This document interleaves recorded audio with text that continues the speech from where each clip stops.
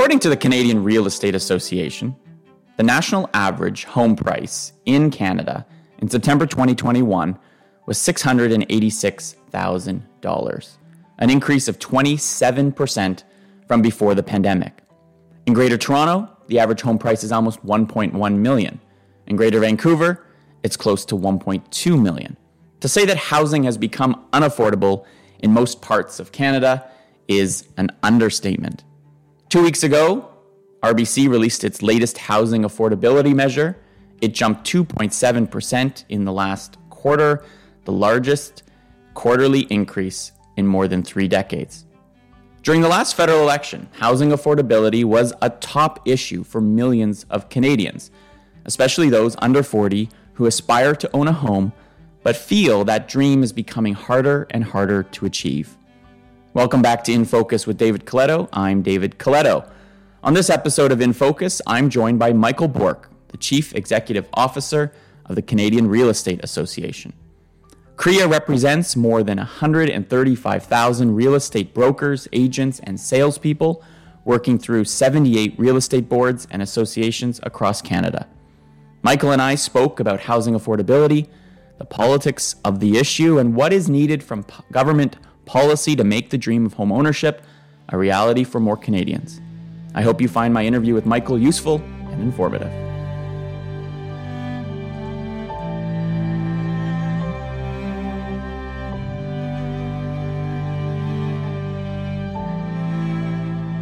Well, Michael, thank you so much for joining the conversation. I know you've got a busy week this week. You had your PAC days. You had realtors from across the country meeting with MPs.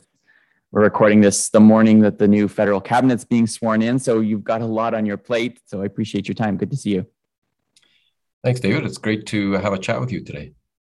So, the Canadian Real Estate Association, your team, obviously cares a lot about housing affordability, the ability for Canadians to be able to afford the home they own, but also to buy into the market for those that aspire to do it. At the start, I shared some stats about the rise in home prices over the last number of years. It's gotten worse since the pandemic started. RBC came out with its housing affordability index. It hit another high over the last few years. Can you give me a sense from your perspective why this problem exists in Canada? What is the scale of it, and what's the biggest factor impacting housing affordability right now? I think really we're living in a period of a perfect storm as far as housing is concerned, because you have a supply-demand imbalance, you have COVID, you have demographic factors, which includes population growth, the age of the population, which I know you've studied quite a bit, as well as immigration. So let me just, unpack each of those. So starting with supply and demand, the fact is that Canada has been underbuilding for many years. There was a report put out earlier this year by one of the large banks that suggested we should have been building 100,000 new units over the last 5 years. I think it's actually probably more than that. And the reasons have been documented, have been studied. We know the reason why there isn't enough supply of homes. And it's simply because it is too difficult to build. You and I both live in Ottawa. Ottawa is currently looking at its official plan and modernizing it. But already there's criticism that we're going to be 100,000, there's that number again, units short of what is going to be required so that everybody has a roof over their heads. And I'm not just talking about single family homes, I'm talking about a place for people to live. So we've got this thing that I'm sure we can come back to in a moment. And then COVID has really changed people's behavior. The number of people who all of a sudden could not tolerate living in a 450 square foot apartment with no balcony when they were in a lockdown, as to take an extreme example. But there was many other cases too, where, families where the kids were coming back home because they couldn't go to university and just needed more space, and it goes on and on. Everybody's circumstance was different, but the fact is that COVID created a lot of moving around. And then you have the demographics of it, which is in particular the millennial cohort, just reaching that time in their lives when they could afford a home, when they were starting a family, when they were getting married, and they wanted a place of their own. And this is not surprising because probably a lot of those folks grew up in a home. And so they wanted to continue the lifestyle to which they had become accustomed, I guess. And then finally, there's immigration. New Canadians are the largest group of first-time homebuyers. And if you're coming from another country, you're not adding to the inventory. You're not, moving out of an apartment and making that available to somebody and moving into a home. You're just moving into whatever you're moving into. So it's pure demand. And we need immigration. I heard Prime Minister Mulroney speak yesterday, saying that we really should be aspiring to be a nation of 75 or 100 million people if we're going to really, take advantage of the natural resources that we have and the potential that we have. So we need immigration, but the fact is that we're not building enough homes for people to come into and live in. So all of these factors have come in a perfect storm at the same time. And it seems to me, you alluded to this, the pandemic has changed for some what their priorities are, right? It used, I think, for many, particularly in larger cities who may have had to commute to downtown, proximity to work was a big factor because the commute was just so horrible for many that they were willing to put up with a smaller unit, even if it didn't meet their lifestyle needs, because it got them closer to work. For many, they may find, going forward, they won't work entirely from home, but maybe 2-3 days a week they will. And so it's okay to move out to, let's use Toronto, Oshawa, or Richmond Hill, or even farther, because it's even unaffordable in many of those markets right now, if you only have to commute 1 or 2 days. And so space, becomes more important. You need a space for your office. You need a space for your family. So those priorities are shifting. And I also think we've seen it in our research. Home has always been a really important place for many things, for family, for work, for entertainment, but it's become even more important over the pandemic because we've been stuck. So we've all had, that's why you also see a home renovation boom, right? We've been stuck in home. We've seen the deficiencies or the things we'd like to improve, and millions of Canadians have spent billions of dollars updating their home. So I think that's really interesting. But your point about immigration, I think, is so important because we know that, the federal government is planning to continue to ramp up, the number of immigrants. And if we aren't meeting the demand that will come with that for housing, whether it be rental housing or to own homes, this problem seems to likely get worse before it gets better. Is that so what's the outlook then? So we know it's unaffordable now, but I don't suspect, I hope that because for homeowners, I think this is a fear that we're going to see a massive correction in the price, that this pressure that demand's going to put means unless we ramp up supply, this will be a persistent problem. Is that true? Yeah, there's no question that the focus really needs to be on supply, and it's starting to become more and more obvious all the time. You listen to government officials. I was at a webinar last week with Romy Bowers, who's the CEO of the Canadian Mortgage Housing Corporation. And she fully acknowledged that supply really has to be the focus. So I think there's no more debate about that. And the question becomes, how do we do it? Mm. And just to come back to one of the points you made, the drive until you can afford was a pretty noticeable trend before COVID. and you started to see all of these commuters.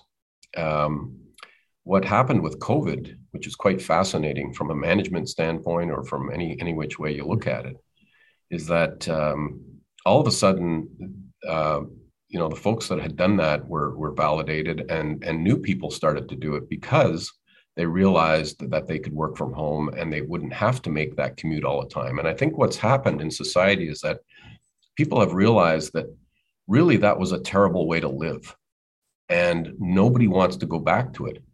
I know as an employer that about a third of my employees are willing to come back full time when they feel it's safe to do so. Another third never want to come back into the office to work. And then a third want to come back about 2 or 3 days. And so you could probably chart that and show that there's a very close correlation to where they live.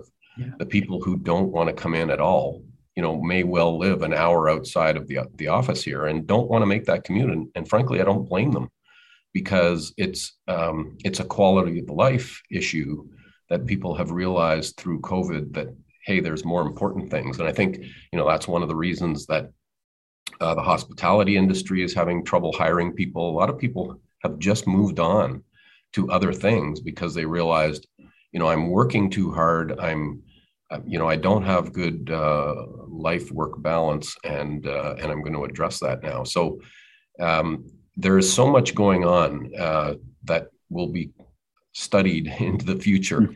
But there's no doubt that we have to focus on how are we going to build new homes, and how are we going to, the hard part is, how are we going to remove the impediments that exist to building homes? And I think, for that, we've got to look at each other, ourselves in the mirror. I'm going to come back to that because there's some interesting stuff happening in other jurisdictions that I think, there'll be pressure on municipalities and provincial and federal governments to kind of figure out how to do it here as well. But I want to just sort of take a step back and look at the last federal election. I can't recall, and maybe you've got more experience watching elections over the years, but this past one seemed to have a greater focus on housing, I think, from all the parties than we'd seen in the past. This is not a new issue. We've been working with CREA for years on this, but it did seem that all of the major parties put, I'm going to get your feedback on whether it was the right policies, but they certainly put a lot into the window for Canadians to look at. All three main parties talked about housing over a number of days over the campaign. Do you think the issue got enough attention given sort of that focus? And I guess, what were your thoughts and CREA's thoughts on some of the ideas that were put forward by the various parties and the leaders during the campaign? Yeah, so it's really a yes and no. Yes, we were really pleased to see the focus on housing this time around, that every party had parts of their platform dedicated to housing. It was discussed quite a bit, and really coming at housing from across the whole housing spectrum, from people dealing with people who are experiencing homelessness to, what do you do with all these millennials that want to purchase their first home? So yeah, it was good, but and some parties, honestly, I think the governing party really put a lot of proposals forward. I was surprised by how many they put forward. So I've got to give them credit for that. But I think we're still caught in a box where federal government is looking at their jurisdiction and what they can do with the levers that they have. And we're not looking at it from a societal standpoint, from a holistic standpoint, and how we can work together to really tackle the problem and to put the urgency on the problem, which is building, in a way that will require deep collaboration across the various levels of government. So yes, really happy with the focus on housing. And honestly, no, because we're still not focused on the right things. And again, we're all really kind of experiencing this in real time of just the clarity of the issue to me is we've got to focus on how we're going to work together to build more units faster with an urgency that this issue has never had. Maybe in the post-war, because you may know that CMHC built the town of Ajax, for example, after the war. They knew they had all these soldiers coming back and they had to live somewhere. So it's been done before. And I think we need to tackle it in a way that is much more urgent, much more collaborative than we've had so far. And I think just to add another pandemic impact, we see it in so many other policy areas that the excuse that sometimes policymakers give that this is complicated and it's hard and we have to coordinate doesn't really work anymore when people have seen how government can respond to a crisis in terms of the pandemic and the ability for different levels of government to coordinate and for action to happen remarkably quickly. So, there is a housing crisis in this country. And I think that, in our polling, even in a poll we released, this is Tuesday, we're recording this morning, a third of Canadians said that making housing more affordable should be a top priority, higher than 5 or 6 other items that we tested. And the vast majority say it should be a high priority for the new parliament as it comes into office. So there's a clear focus from the public's perspective, whether you want to own a home, whether you own a home, whether you want your kids or grandkids to own a home, it's there. I do want to just touch on this idea, though. You sometimes hear it in the public narrative or debate about housing and about home ownership in particular. We know that from the polling we've done with CREA that of those who don't currently own their home, particularly those under 40, the vast majority want to buy a home one day, and they see it as a really important life goal, right? It's so much so that more people under 40 rank owning a home as a top life priority than even starting a family. And I think it's often because you're not ready to start a family, if you can plan for one, until you've got a place to have that family and grow that family together. But we also know there's growing pessimism, as you might, it's obvious that people, in that millennial and Gen Z cohort are looking at the market and saying, how is it even going to be possible for me to save up enough to get that home? In part because every time I think I feel I've made progress, for example, the pandemic could have been that moment when a lot of young people could have said, hey, my expenses dropped. I could save a whole boatload of money. We even had estimates early on in the pandemic that the housing market was going to kind of correct and the prices are going to go down. Well, guess what? The complete opposite happened. So I've made progress in saving, but prices gone up another 27%. So some people have argued, well, maybe owning a home shouldn't be a goal anymore. Maybe we need to change the narrative. What do you say to that? Yeah, there's no question that a lot of people are, feeling like it's out of reach. And, I guess I have to look at it from the way that I think. And, I don't give up easy. So if my life goal is to, have a family and have a home that's my own, then I'm going to pursue that. And so I don't think people should give up, first of all. I think they should tackle the issue where they live. So where I live in Ottawa, I was reading the local paper and the people who are involved in the community were very pleased with themselves because they managed to fight off the official plan that had allowances for 9 stories. And now it's only going to be 4 stories allowed. And then later in the same issue of the newspaper, they say how they, have been arguing with the government for more housing affordability. Well, this is just pure hypocrisy. We have to look at ourselves in the mirror. Yes, you're going to have, more apartments in your area. You're going to have places with less parking. These are requirements if we're going to have more density.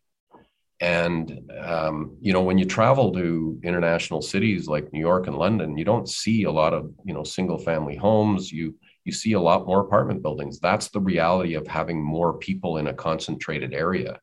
And if you don't want to live in a concentrated area, you can move to a smaller, Canada has a lot of land. We have a lot of other communities that you can move to. So, we have to start with that.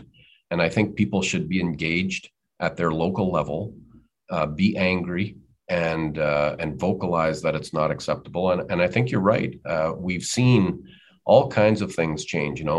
Government said, no, you couldn't have a bar on the sidewalk. Well, then when we had to eat outside, all of a sudden there's all kinds of bars on the sidewalk. And guess what? The world hasn't ended because these people are allowed to have bars on a sidewalk. So I think we should challenge all of these silly rules, and we need to challenge ourselves to stop thinking about protecting whatever it is that we think we're protecting and allow the building to happen. It drives me, this is my personal opinion, I try not to always bring them into these conversations, but when I walk around my neighborhood and I see those lawn signs that's, decry over intensification, and I wonder, are those the same people who, vote for political parties that put housing affordability and access high up on the list? Because you're right, it's very hypocritical to say not in my neighborhood, but somewhere else. I think we need to do it everywhere, and we need to think of communities as kind of sort of that 15-minute community requires more density and us to get there. There was also I don't know if you saw yesterday, there was some news coverage of a CIBC economics report about the amount of money that parents in Canada have given their kids just to help them buy that first home. I think the figure was $10 billion that you've seen this transfer in order to help their kids. Now, not everybody has, the bank of mom and dad to help them. And that is, I think, we talk a lot about inequality in Canada. I think that's driving that. Those that have an asset or wealth to tap into can help their kids, and those who can't fall further behind.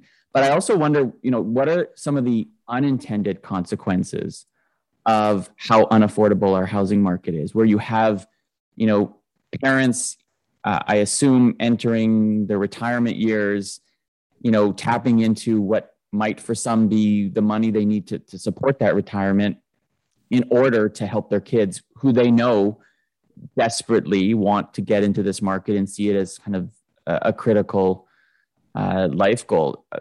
It seems to me that that's $10 billion. It's not bad to put it into the housing market, but it also could be used to help our hospitality sector or travel, all those hardest hit sectors where that money is not flowing to them. It seems to me that the fact that we're not building enough homes is also perverting the economic system that we have in the country. Yeah, you're right. I mean, there's a distortion there economically when too much money flows into any one particular thing, housing included. I do think that there are a lot of parents out there who can afford to help their children.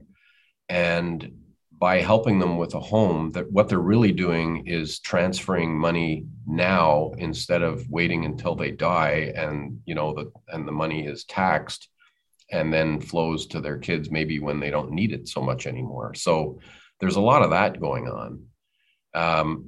I certainly don't like to see where people are overextending themselves. And I think in a market like we have now, depending on where you live, because don't forget, all markets are local. Mm-hmm. And, the market in Alberta, for example, is only just coming back from, being devastated after 2015. Mm-hmm. So it depends where you live, but you don't want people taking on so much debt. We're really living in a seller's market, and to a certain extent, a lot of people should be waiting. And so, renting is not a bad thing. And if you want to own, take, maybe a little bit longer horizon, think about 2-3 years from now. And in the meantime, let's figure out how we can help address that supply-demand imbalance. So, I think the people shouldn't give up, and it's a tough situation to be in right now, especially if you feel very emotional about it. But there is hope. I mentioned we already talked a little bit about intensification and development and sort of the NIMBYism that comes along with what needs to happen in terms of new housing. I've been reading up on I think recently New Zealand introduced, which has a housing crisis as well, very high home prices. California passed a law that changed its zoning rules that basically says you cannot prevent a multi-unit home from being built on the property that may have a single family home on it right now, right? I know in Ontario, your partners at CREA, the Ontario Real Estate Association, put out a release about a week or so ago that called on the provincial government there to change the rules, because in a city like Toronto, for example, there are neighborhoods where on a corner lot where you might be able to build a 3-unit apartment where a single family home currently exists, you cannot do it. It's against the law. It's against the bylaws. You talked a lot about collaboration, cooperation at the start. We've got 2 big provincial elections coming up in the new year in Ontario and Quebec. From a national perspective, what role do you think the federal government can actually play in encouraging, incentivizing, and leading these kind of conversations that ultimately have to be had at the local level, as you said? Like, if you're the prime minister or whoever the new, maybe it's been announced since we've been recording this, whoever the new minister responsible for housing is, what's CREA, what's your advice to how they should approach this question? So, before coming into the real estate sector, I was in the railway sector, and this country does a very good job on the transportation side of getting together with various levels of government, with the private sector, all stakeholders, to make sure that we can transport goods across the country and move people. So the federal government is very involved in these transportation roundtables, making sure that, for example, goods that are coming in through the Port of Vancouver can move through that busy city and get to markets right across North America. This has not happened in housing, and the federal government should be playing a leadership role in bringing people together, all of the stakeholders. It's hard work. You've got to identify what the issues are, and then you've got to start tackling them together over a longer period of time. But that is not happening, that collaboration. And the federal government also has leverage. They're spending billions of dollars on infrastructure, and they could make housing a requirement. Municipal governments currently are getting away with putting impediments in place of new housing because that's what their constituents are asking. But they're getting away with doing that while at the same time getting federal dollars for new transit systems or what have you. If you're asking for federal dollars, you should have to demonstrate that you're going to make land available or intensify in zoning areas that are currently not, or by reducing taxes or other red tape that is in the way of new building. So the collaboration piece is important, but there's also, a stick that the federal government has that they could be using. But you mentioned New Zealand. I got to say that what New Zealand has done, which is to say, okay, anybody can build up to 3 units on their property without getting any other kind of permission. That is probably the best idea that I've heard in the last couple of years for how to move forward. And I think that one is one that we're going to have to ask all parties to look at. And I'm sure that some municipalities will want to say, no, we can't do that for whatever reason. But let's not forget that this is somebody's property. It's private property, first of all. And that person has certain rights to build, and it shouldn't all be at the behest of government to tell you what to do on your own property. But I think that would start a building boom locally in the markets that need it, that would surpass any other effort that we could try. So I really think that one should go to the top of the list. One, just before we wrap up, I was thinking about, if we get to a point where all of the stars align and governments across the country get together and say, okay, we're going to move on supply. Seems to me, given we're also operating in what the economists described as the shortage economy, and we know, as we talked about, there's the trades for a long time have had a hard time recruiting into different trades, the construction sector.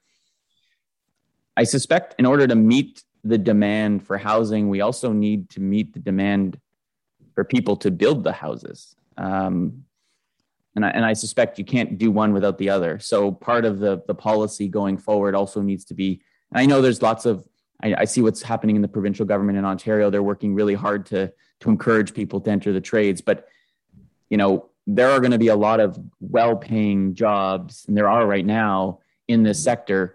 And we're just going to have to figure out how to, encourage people to do this work, because you can have all this land ready to be developed, but if you've got no one to actually build them, it doesn't matter if the policy's there. So I also think we have to have a conversation about, job labor shortages and how do we get people into those jobs. And I think immigration will be a big part of that. My grandfather immigrated, more than 60 years ago to Canada and built homes. That was, I guess it's an Italian stereotype, but nonetheless, he fit that pretty well and built a number of homes in around Toronto. So I want to end then so we've got about a month or so, or just under a month till Parliament resumes. We'll have a throne speech. What does Michael Bourque want? What's the wish list in that agenda setting document to hear from the new government as it lays out its agenda for the next few years? Well, first of all, we want leadership. I mentioned the roundtable of this sort of collaboration, but that takes leadership. So it's a very good start if the government has appointed, which, I read in the Globe and Mail today, that we're going to appoint a housing minister. And that's a very good start. We need somebody with strong leadership skills to rally people, to focus them on this problem. We need the Prime Minister to tell his cabinet that this is a priority and that the minister that he's put in charge will have the authority to do things. There is a certain element of skills, which is provincial, and that's a good example where maybe there's things that the federal government can help. I think one of them is innovation. We often don't talk about innovation with respect to home building, but as far as I'm concerned, this is one of the untapped areas that the federal government could really be involved in. When you look at a housing project in your neighborhood, it pretty much looks the same as it did 20 years ago. And I'm pretty sure that your grandfather could walk into any project and start swinging a hammer and he wouldn't feel out of place. But the fact is that we should be building more of those components in factories and installing them instead of building everything from scratch with all the materials lying under the snow. So there's an innovation element that is very promising, that as a country, if we could focus on that, we'd probably have an exportable product and expertise. So it wouldn't be good just for solving our immediate problem, but for our productivity and for the creation of wealth as a nation. We're also looking for the government to be a little bit more flexible on some of the things that they've taken away. So, for example, you can't get an insured mortgage for 30 years, despite the fact that the evidence shows that, first of all, Canadians are very good at paying off their mortgage, not defaulting on their mortgage. And the average is around 17 years. So somebody might start out with a 30-year amortization because that gets their payment low enough to be able to get into the housing market. But then as soon as they get a better job or save a little bit of money or, they're paying off that mortgage, and then the next time they get a new term, they're reducing it substantially. That's what we do here. So we should recognize that and not, put yet another barrier in place by preventing people from having these longer terms. And there's ways that you could incentivize them. If you're worried about, defaulting, then, let people take out a 30-year amortization if they take a 7-year term at a fixed rate. So there's ways to do this, and we just need to collectively use our imagination. So we're really looking for, the leadership and the follow through on this as a major societal issue. And that means that everybody needs to put their shoulder to the wheel locally against NIMBYism in their own backyard, pushing on politicians at all levels to do more and to break down these, so-called rules of why we can't do things when we know from COVID that most of them don't make any sense. Well, it seems to me that I think things are starting to align pretty well. You've got the public who for a number of years, I think, has been ahead of the policymakers on seeing this as an issue that they want action on. But based on the last election and the focus that the major federal parties put on it, and I suspect we're going to see in these provincial elections coming up, the next 5 years may be the most important in terms of getting shovels in the ground and getting new homes built, because I don't think the public's going to accept it getting much worse than it is. So I think your members and CREA have an important role to play in pushing, and you have played in pushing this conversation forward. And I look forward to seeing more of what you guys do. So, Michael, thank you so much for your time today. It was a real pleasure. I learned quite a bit, and I'll see you hopefully in person soon enough around Ottawa. All right. Thanks, David.